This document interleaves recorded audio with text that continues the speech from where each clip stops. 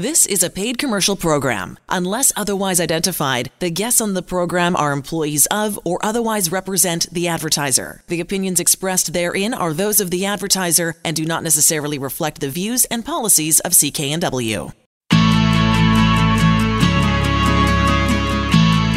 Welcome to Dollars and Cents with Blair Manton from Sands & Associates, helping you get out of debt. I'm Elaine Scollin. So Blair, let's go back. Let's go back to the real basics. Because I still, I talk about this show to people and I say the words licensed insolvency trustee, and sometimes I get a knowing nod and sometimes I go, they look at me like, what? What is that? Yeah. So let's talk about your story or the story of the company, how it started. Let's just go through that a little bit. Yeah, so taking it all the way back to 1990, Sands & Associates was founded. It was founded as a really small insolvency boutique firm, just one office at the time, a couple of employees, and it was a couple of trustees at the time who had decided to leave a big practice where they did 150 different things to focus on really one thing, which is helping individuals and small businesses get out of debt. So since then, we've grown to 17 offices. We're all over the Lower Mainland. We've got offices on Vancouver Island right now. We've expanded to the interior of BC as well. And all we do is focus on helping individuals and small businesses solve their financial problems. So that's that's a great sentence, but it's really an impactful thing that you and everyone who works at Sands & Associates does or feels as a result of the work that you do for people, like a huge impact. It's way bigger than just the numbers, Elaine. So, it just boggles the mind each day, the number of people that, phone us up or come in for meetings with us that are facing the toughest point in their life, not sure where the next dollar is going to come from or where the person's going to show up at the door taking their assets. And, we give people hope. So one of the things I'm most proud about with the firm is we try to create a safe space. So when someone comes in to see us, it's not a case of let's make you feel terrible about all the mistakes that you've made. It's let's look at where you are right now and how do you potentially move forward without judgment, without being talked down to, without being condescended to. So the ethos of our firm is really understanding that debt is just one part of an overall picture of an individual, of a family, and debt might just be one problem that someone's facing. Often, debt is a result of a bunch of other life events that you would never wish on anyone, and when it happens to you, you'd wish that you were greeted with compassion. And I don't want this to sound really, I don't know what the word is, like sucky, but everybody that I've met from the organization, from the company Sands & Associates, you're pretty compassionate people. So, that seems to be also part of your culture. Yeah, and that's true. And I think, there's the easy part to the job and the hard part. And you'll understand what I mean in a second. The easy part is making the debt go away. Right. Because the legislation is written. If you've got too much debt, you don't have assets to satisfy this debt, the government basically mandates that you have the right to get a financial fresh start through either a bankruptcy or a proposal. So anyone that's qualified as a trustee can apply the law and get you a result.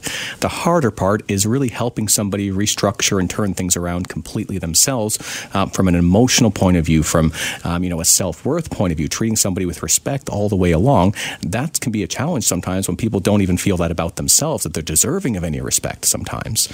So the harder part of my job is sometimes helping people see, beyond what they're facing right now, but looking to the future with some optimism that things can be different.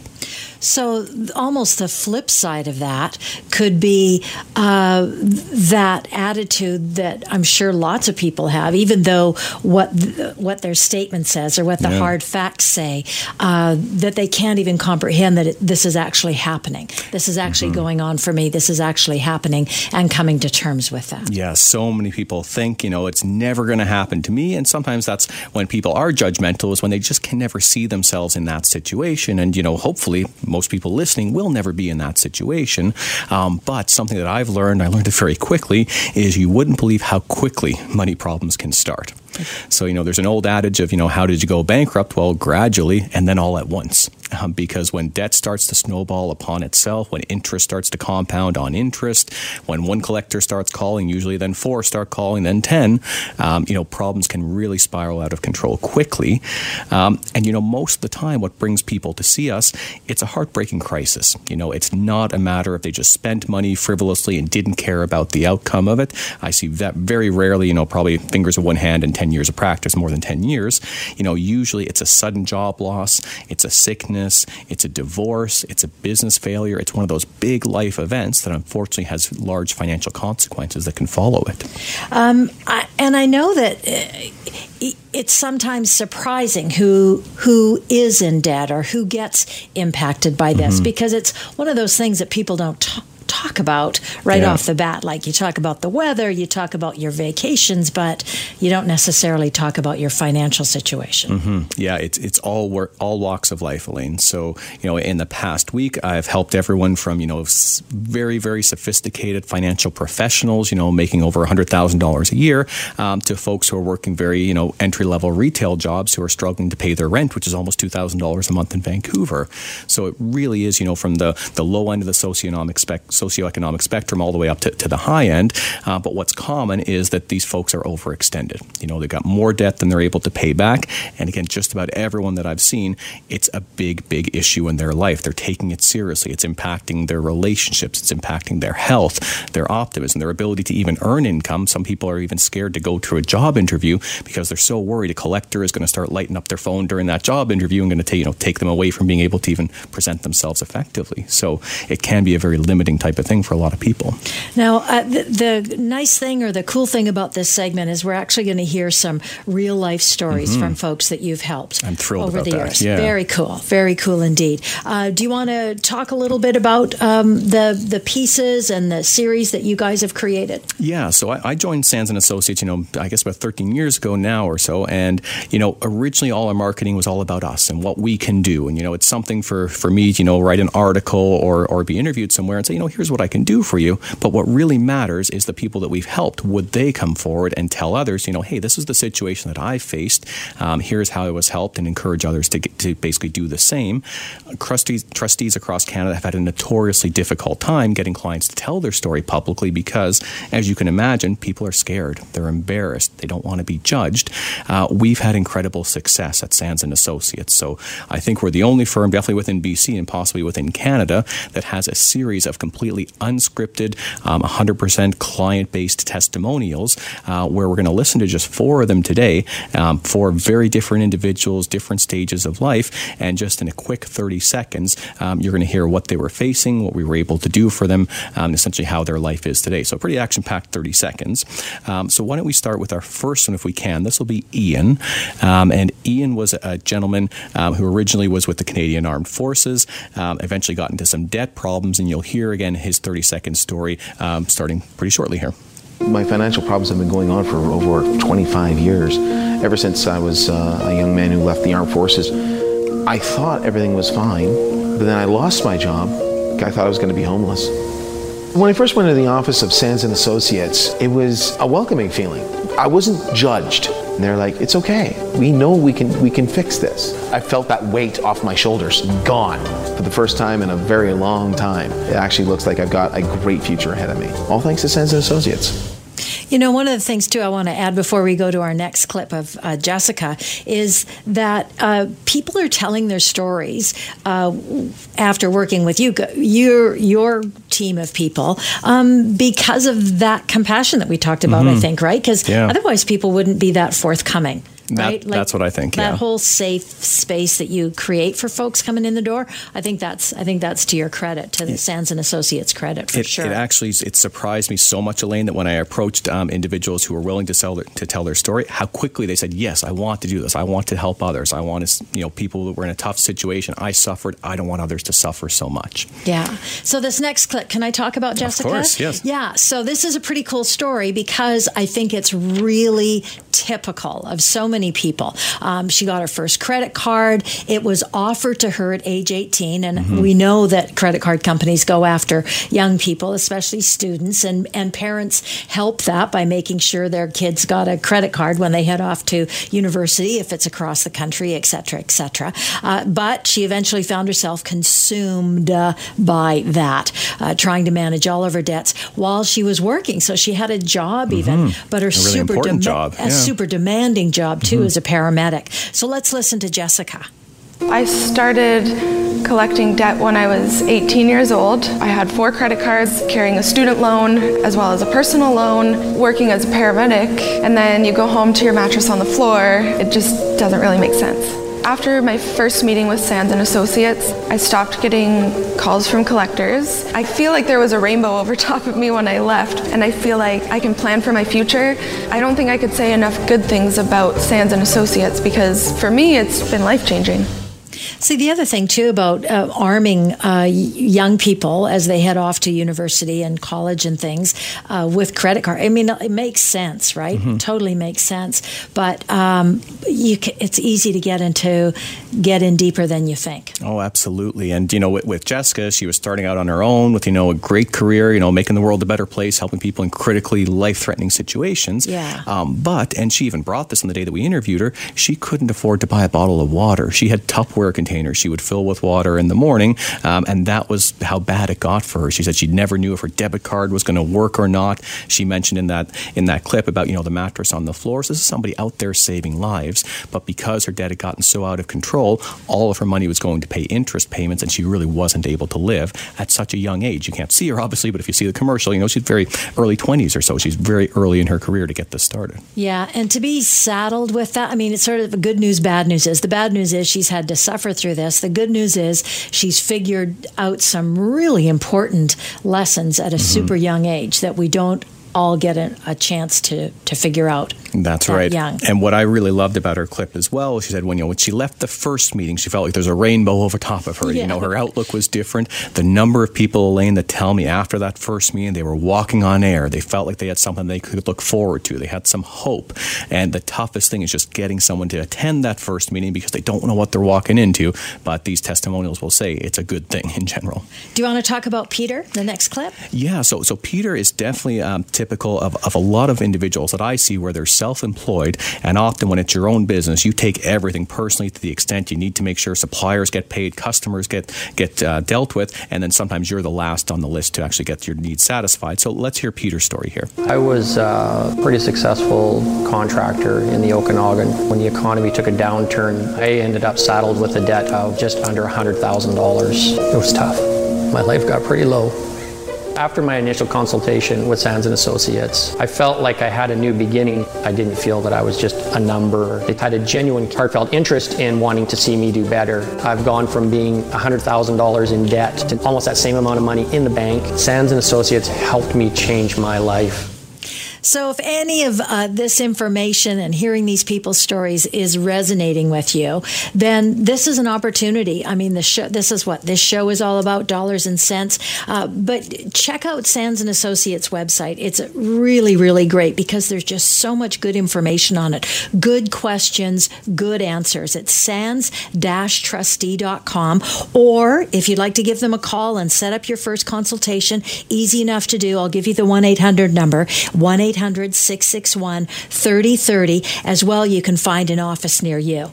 You're listening to Dollars and Cents.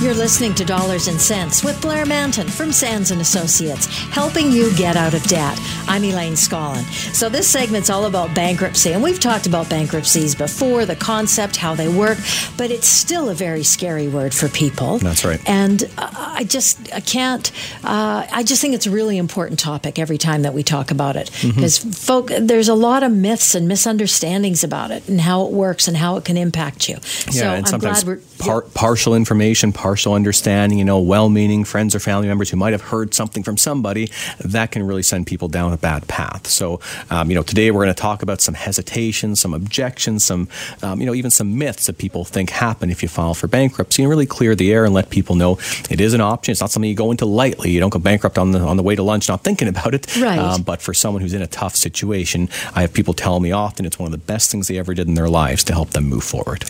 So I think one of the key things about the discussion in this segment, at least, or something to keep in mind, is that, and we've said this before, you're not alone when it comes to this stuff. Mm-hmm. So do you have numbers off the top of your head about how many people declare bankruptcy in, and can we talk about in nationally and then sort of narrow it down a bit? Yeah. So nationally, it ranges between 100 to 120,000 people in Canada every year in and year out, do either a bankruptcy or a consumer proposal.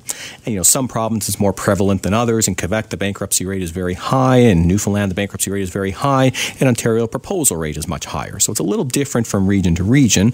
In the province of BC in 2018, so for the full year, 10,000 BC consumers filed a bankruptcy or a consumer proposal. So in and around almost 1,000 people per month, every month, and that's starting to accelerate these last few months. And it's not, not that I want to say that it's not good, but boy, oh boy, there's something going on if those are the kinds of numbers that we have. Mm-hmm. It's just, it's not a great time. Yeah, and trustees were always busy because basically life events happen at different points to everybody, whether it's divorce, job loss, or illness, things like that. But definitely there is a tie to the economy, and trustees in 2007 to 2009 were very, very busy because that was the Great Recession. A lot of things were happening and folks needed help. Every trustee that I speak with, I was just at a conference a couple of weeks ago with trustees across the country. For the next 5 years, trustees are imagining it'll be very, very busy, and it's been picking up the last 6 months across the country. I always think, too, about the cost of things, the cost of living, especially in the Lower Mainland. When I'm here, it's like crazy. I don't know how folks are doing it, especially young people are doing it. So there's lots of reasons why it happens. Well, and it's cost of living and also a cost of doing business. So many small business people that come in to see me, whether it's a new employer payroll tax or, just various levies that are passed along to them, and even an inability to even hire staff at a reasonable wage because the cost of living is so high. Yeah. So, province of BC, it's not easy to be financially successful, I think, at any level, whether you're self-employed or not. So can you walk us through some of the basics of bankruptcy, start at the beginning, what it is, how it works, and especially in BC? Yeah, so bankruptcy, it's a legal process regulated by the federal government, but you don't need to hire a lawyer or go to court to file. You can't do a bankruptcy on your own. You've got to sit down with a licensed insolvency trustee, and the trustee is going to guide you through every step of the process. So bankruptcy is going to allow an individual to have virtually all of their debts written off if they're no longer able to meet their financial obligations. So it could include credit cards, payday loans, overdrafts, student loans, income tax debt. Just about any debt that you can incur can be discharged as part of a bankruptcy. See, and that's interesting because owing money to the federal government, like income tax, etc., doesn't always get sort of covered, but in a bankruptcy it does. Yeah, people are so surprised when I tell them, tax debt is just like any other debt, and that's the difference of dealing with a trustee. Because I can use the law, I'm not just an unlicensed credit counselor, for example, I can use the law to reduce and eliminate all debts that are out there. Now, is it very expensive to file for bankruptcy? Well, it depends, right? Okay. So the way bankruptcy works is it's geared to your income. So if somebody is low income, which means for a single person, they're taking home just under $2,200-ish per month, they're in bankruptcy for a period of 9 months. So it's not forever. It's not 6 or 7 years. It's 9 months. And typically what they pay, instead of making any debt payments, they pay the trustee $200 a month for those 9 months. Okay. So bankruptcy can be as inexpensive, I don't know if that's the right word, but as bankruptcy can cost $1,800 as a minimum, but it is geared to your income. So I've got, some doctors, dentists who, big debt load, but they're also filing for bankruptcy, and that's based on a percentage of their income they have to pay each month.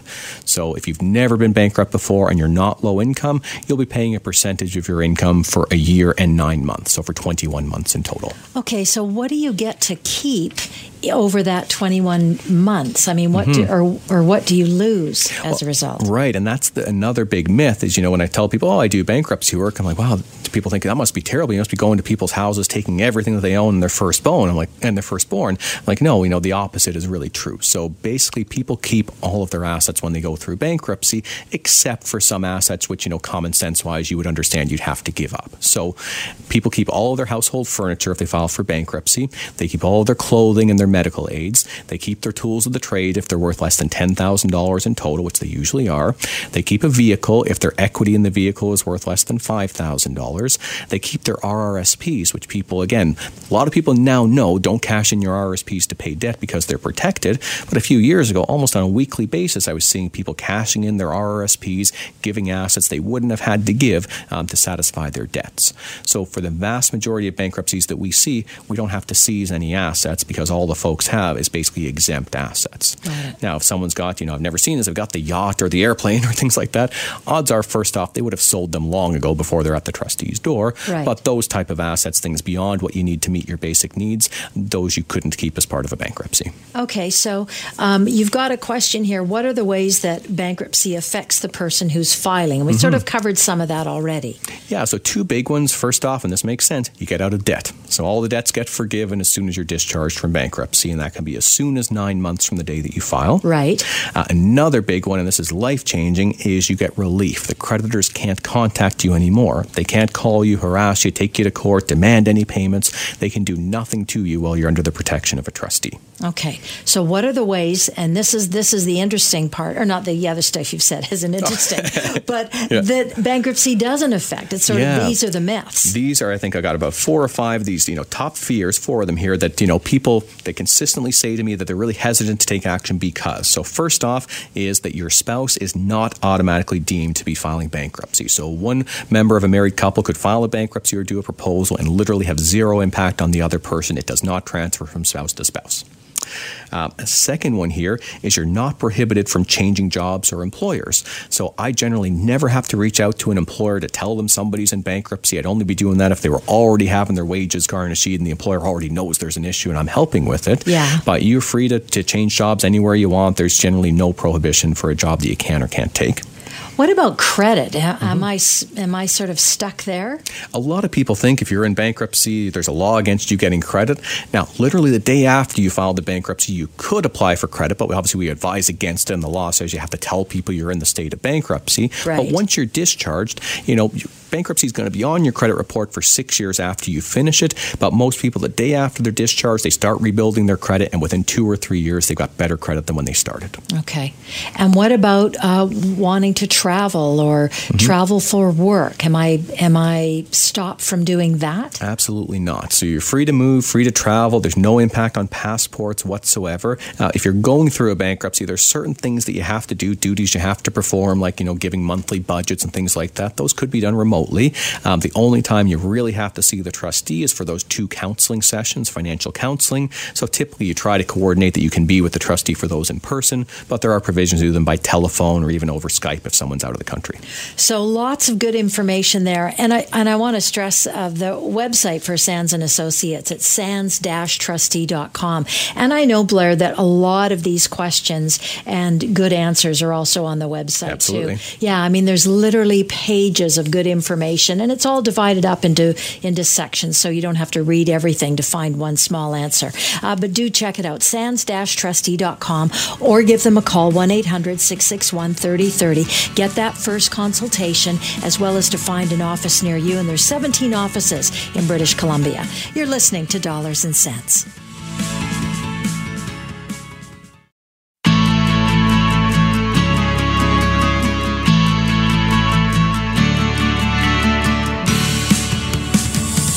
You're listening to Dollars and Cents with Blair Manton from Sands & Associates, helping you get out of debt. I'm Elaine Scollin.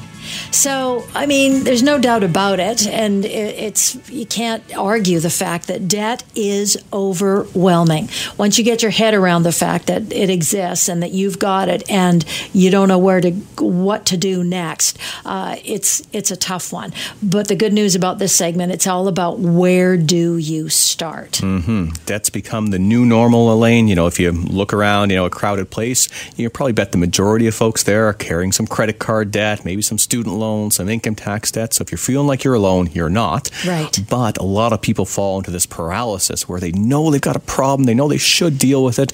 But you know what? I'm making minimum payments every month. I'm going to put this out of my mind. I'm going to focus on other things. So today's segment, this is, part 2 of one we did a while ago, which we just, we got into some good depth and I had extra content here. But it's all about where do you start? What are some barriers people have where I can't get help for my debt because? Well, let's deal with some of those becauses today. What do you think is there a number 1 or number 2 question or type of call that you get? From folks? One that I get a lot, which I don't know if it's the most important one, but it's very common, is I've just got no idea who I owe money to. So, wow. How do I even begin to, crack the nut when I'm not even sure, how big or small the problem is? So the way we come at that, first off, it's pretty rare that someone's got no idea whatsoever, because usually creditors are calling you, harassing you, maybe taking you to court. So, sometimes it's, if you don't feel loved in this world, miss a few payments and see what happens. That's People right. will follow up with you. Yeah. But, sometimes if you've moved a number of different times, or if you've really been, off the grid for a period of time and your creditors just can't find you, there is a chance you might have no idea who you owe. And, where do you start that step? Well, first off, I would say, start to make a list of who you think you owe. So remember back, who did you have relationships with? Was there a cell phone company? Was there a cable company? Various banks that you dealt with? Just try to put down, to the best of your ability who you think you owed. And then sometimes folks have just this stack of unopened mail. I say, you're not sure who you owe? Well, I've got this stack of mail here. It's probably in here, but I'm scared to open it. Sure. So I tell people, I've said it a lot on this show, I've got a good letter opener in my office. Bring in your stacks of mail. We'll go through it and we'll figure things out. But it is a matter of, take a deep breath, put some courage together. The problem is not going to get solved if it's just inside the envelope. It's there regardless of whether you look at it. So, open the mail and look at it. Now, if you don't have anything at all, you don't know your online account, you don't have any mail that you haven't opened yet, a great place to start is with the credit bureaus in Canada. Okay, how do you do that? Well, so there's 2 of them. There's Equifax and TransUnion. And a couple of years ago, you might not have known those names at all because they weren't in the news very much. Now you see them in the news a lot because of privacy breaches, data breaches, and things like that. So you probably heard of these guys before, not in a good way. But the fact is, they've got a file on everybody in Canada who has ever accessed the financial system. And some people think, it's difficult or costly to access that information. It's neither. So they don't make it as easy as they could. You can't just phone up Equifax or TransUnion and say, hey, give me my credit report. They make you either go online and you can pay them a fee if you go to their website directly, or, and they don't advertise this much, but on my website, on sands-trustee.com, if you click on client resources, we've got a link to a document that you send off to both credit bureaus, and for literally no charge at all, other than the stamp you put on the envelope, they have to send you your long-form credit report, and usually that comes within a couple weeks or so. And would that include like Canada Revenue, for example, if I owe them money? Everything except Canada Revenue would be there typically. So government debts, because the government's got way more power than everybody else, they don't worry too much about dinging your credit rating. They'll just come and take your assets. We'll talk about that separate.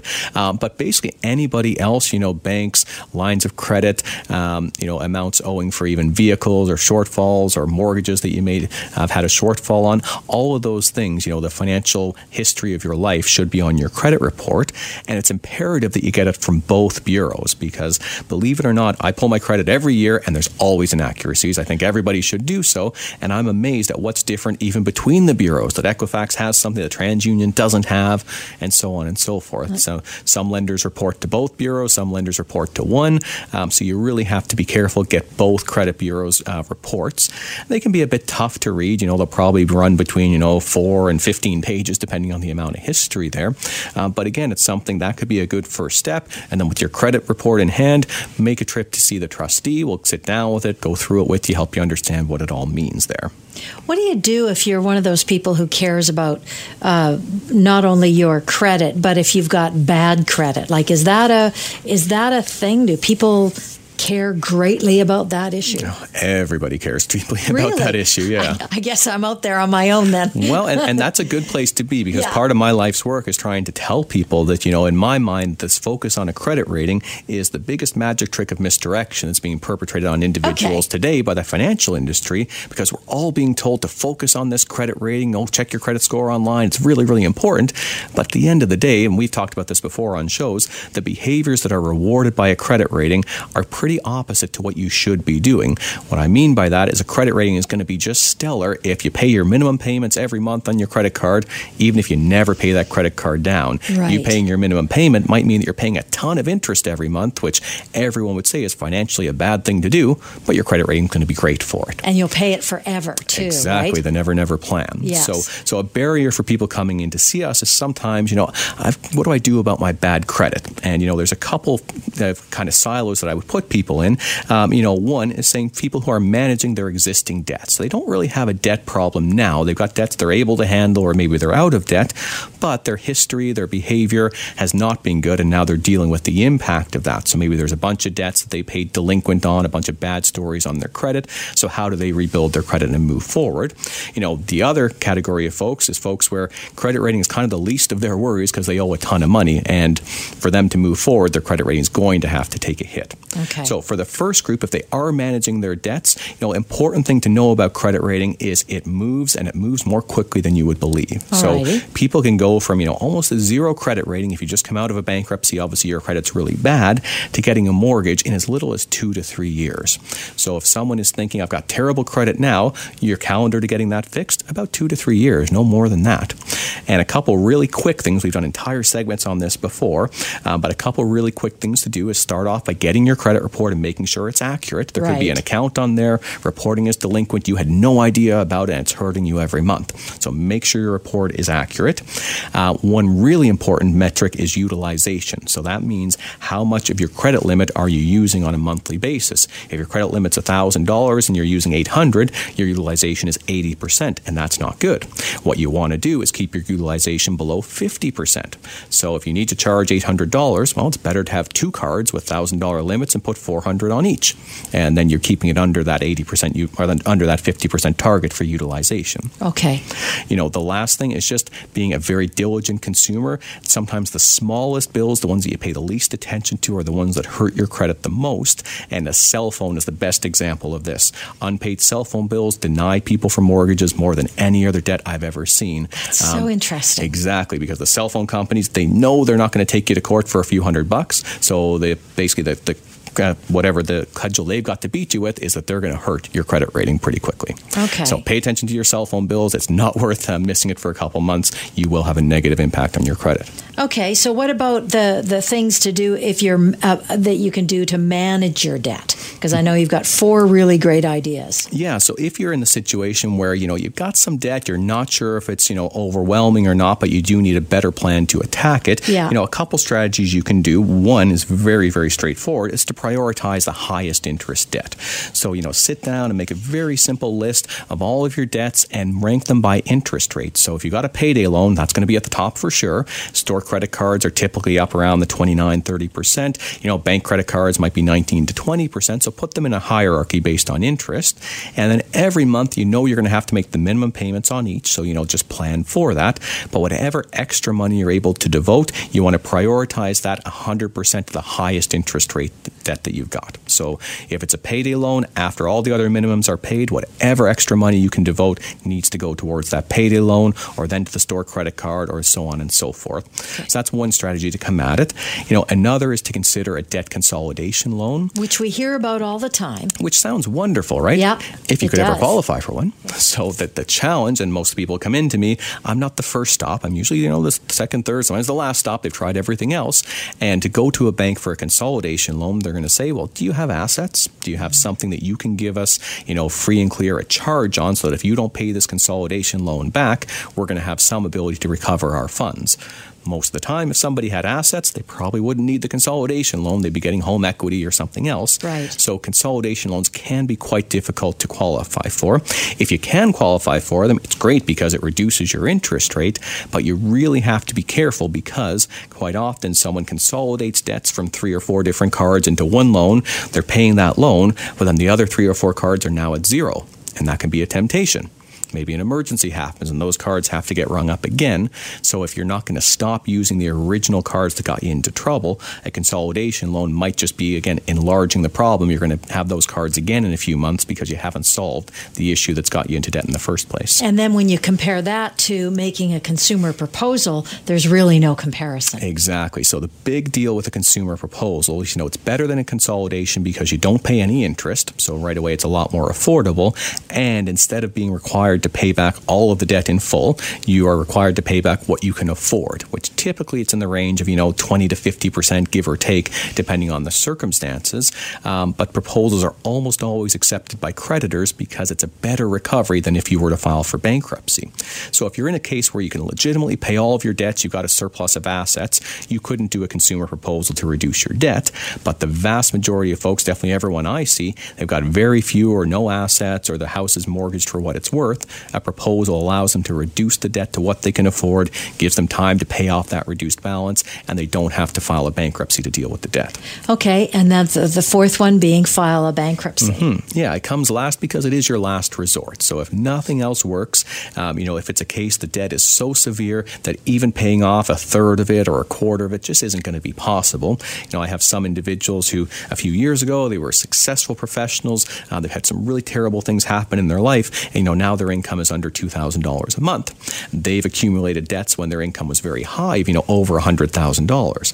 Asking someone on $2,000 a month income to pay back a third of $100,000 or, $33,000, that's not going to be possible if that person's going to have any quality of life. So in some cases, a bankruptcy is a better solution because a bankruptcy doesn't change at all based on the amount of the debt. So if it's a consolidation loan or if it's a consumer proposal, you're based on the amount of the debt, your payments, whether it's a percentage of it or the full amount. If it's a bankruptcy, it's based on your income. So if you're in a low-income situation, a bankruptcy can often be the right solution to get you back to zero.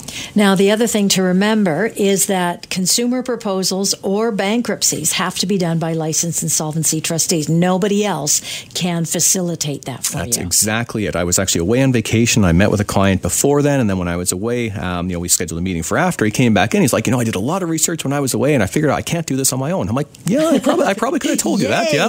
That's why I'm here. But unless you want to go and become a trustee, you can't file a proposal or a bankruptcy. If you've got any more questions in your head about, I don't know about this, or I don't know about that, or I don't know what my next step should be, go to the website for Sands & Associates at sands-trustee.com. You can give them a call. I'll give you the 1-800 number, 661-3030. You're listening to Dollars and Cents.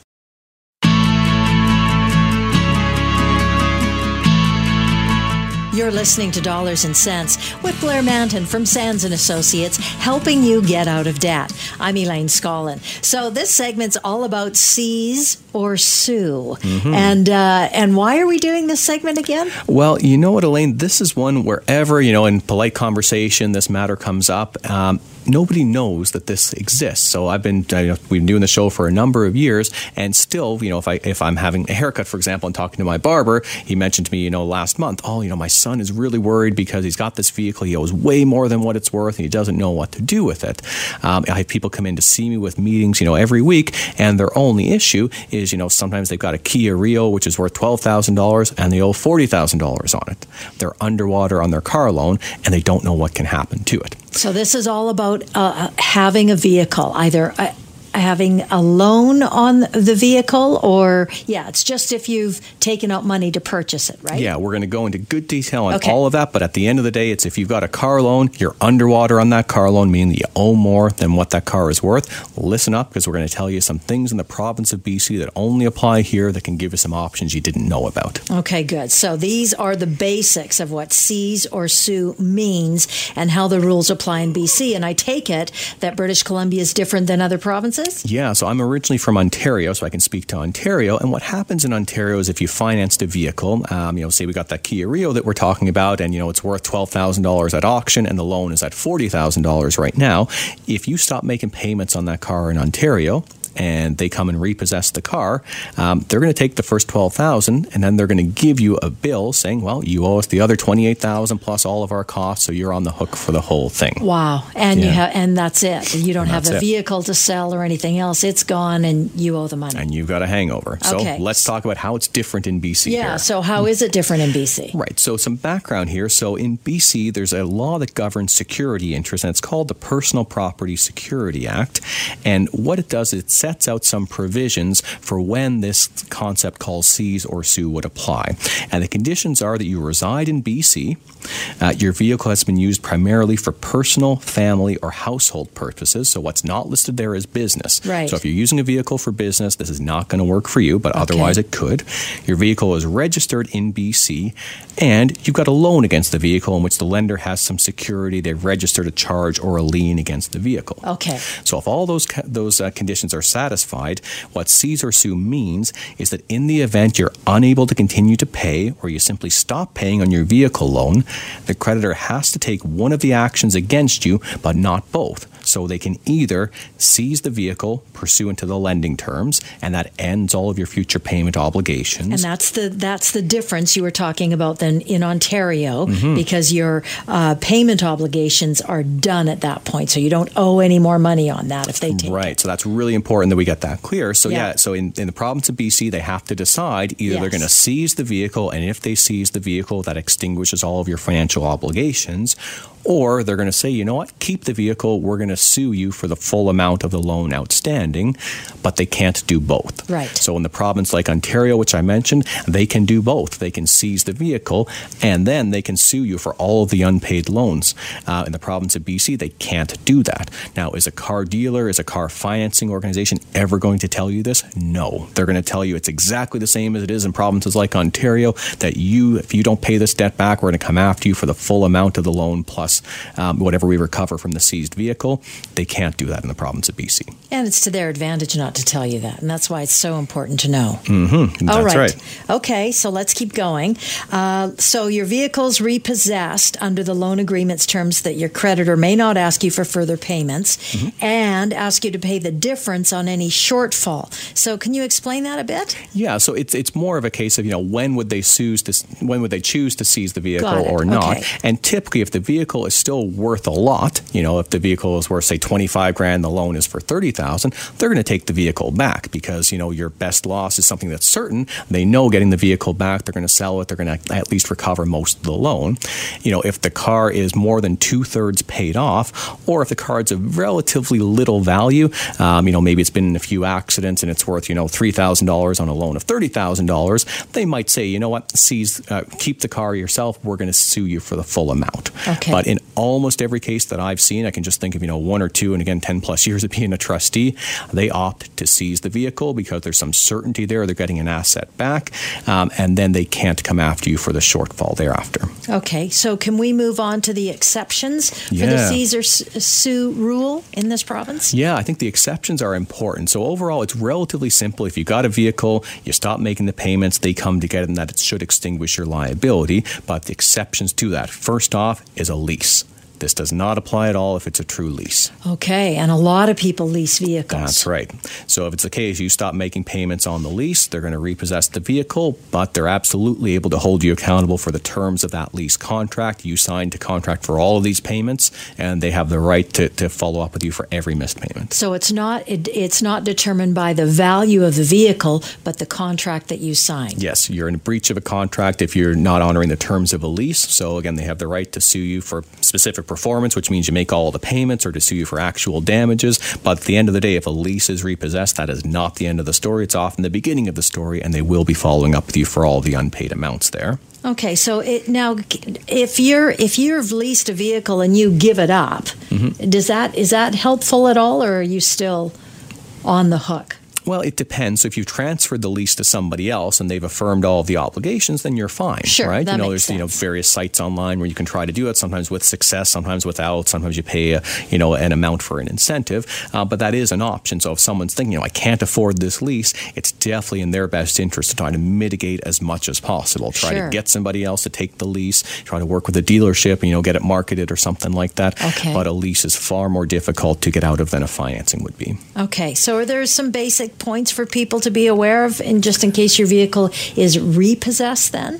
Well, and another one to think about here, another exception, is if you voluntarily surrender the vehicle. Right. So I tend to advise people, if you're going to be exploring this idea of seize or sue, and you actually don't wait for them to seize the vehicle, but you just go and drop it off, you sign a voluntary surrender, you could be contracting out of the provisions in the law. Oh. So what you'd want to do is I generally advise people, if money was no object, you would never sign anything unless your lawyer reviewed it first, right? Oh, yeah, that's right. So why would you sign something someone puts in front of you saying, hey, you got to sign this to give me back the vehicle? You don't have to sign anything when they come to get the vehicle back. And I'm happy as a trustee if someone sends me a document and says, hey, just before I sign this, am I going to frustrate myself from seize or sue or not? So my advice typically is don't sign anything when you're giving the vehicle back, and be aware that if it's not a seizure, if it's a voluntary surrender, it can be not as black and white that you would be protected from the shortfall there. Okay, so that's the difference. What about buyer's remorse in this province? How does that work? Yeah, we did some research on that for the segment, and it basically doesn't exist in the province of BC.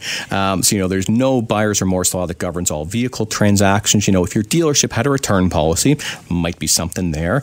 If the vehicle didn't meet standards for roadworthiness when you made the purchase, there's an option to get out of it, but obviously if you're down the road, that's not going to work too much.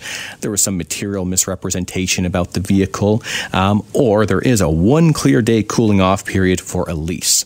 So again, if you sign a lease, you just get 1 day to cool off after it, but apparently that exists as well. But for other vehicle transactions, there's no buyer's remorse laws or cooling off period or things like that. That's kind of good for the lease, though, that there's a 1 day cooling off period, because you could wake up the next morning and go, what the heck have I just done? Yeah. Because the lease is you're always paying far more money for the vehicle than if you just bought it. Yeah, typically there's going to be some interest cost to it. It can make sense in some cases, but quite often it's a more expensive option. For the most, yeah. So in winding up, we just got about a minute or so left. What do you think the things are that we need to leave the folks with on this? Because we have a lot of information still. Yeah, I think just a couple really key things. If your vehicle is going to be seized, the way it's going to work is a bailiff is going to show up. It's not going to be confrontational. These guys aren't here to have any fights with anybody. But what you need to do is make sure that the vehicle is insured adequately. So don't cancel the ICBC insurance until the vehicle has been taken away, and make sure you get your license plates off of it when the vehicle is being taken, because without those plates, you won't be able to cancel the insurance. And that would include all your stuff as well. All Make your personal sure all items. your stuff is out of there. That's right. If you've got any more questions, check the website, sands-trustee.com, or better yet, if you're in this predicament, I know the folks at Sands & Associates are more than happy to talk to you about it. You can give them a call. Their 1-800 number is 661-3030. You can get that first consultation absolutely free, and to find one of their offices. They've got 17 offices throughout British Columbia. The proceeding was a paid commercial program. Unless otherwise identified, the guests on the program are employees of or otherwise represent the advertiser. The opinions expressed therein are those of the advertiser and do not necessarily reflect the views and policies of CKNW.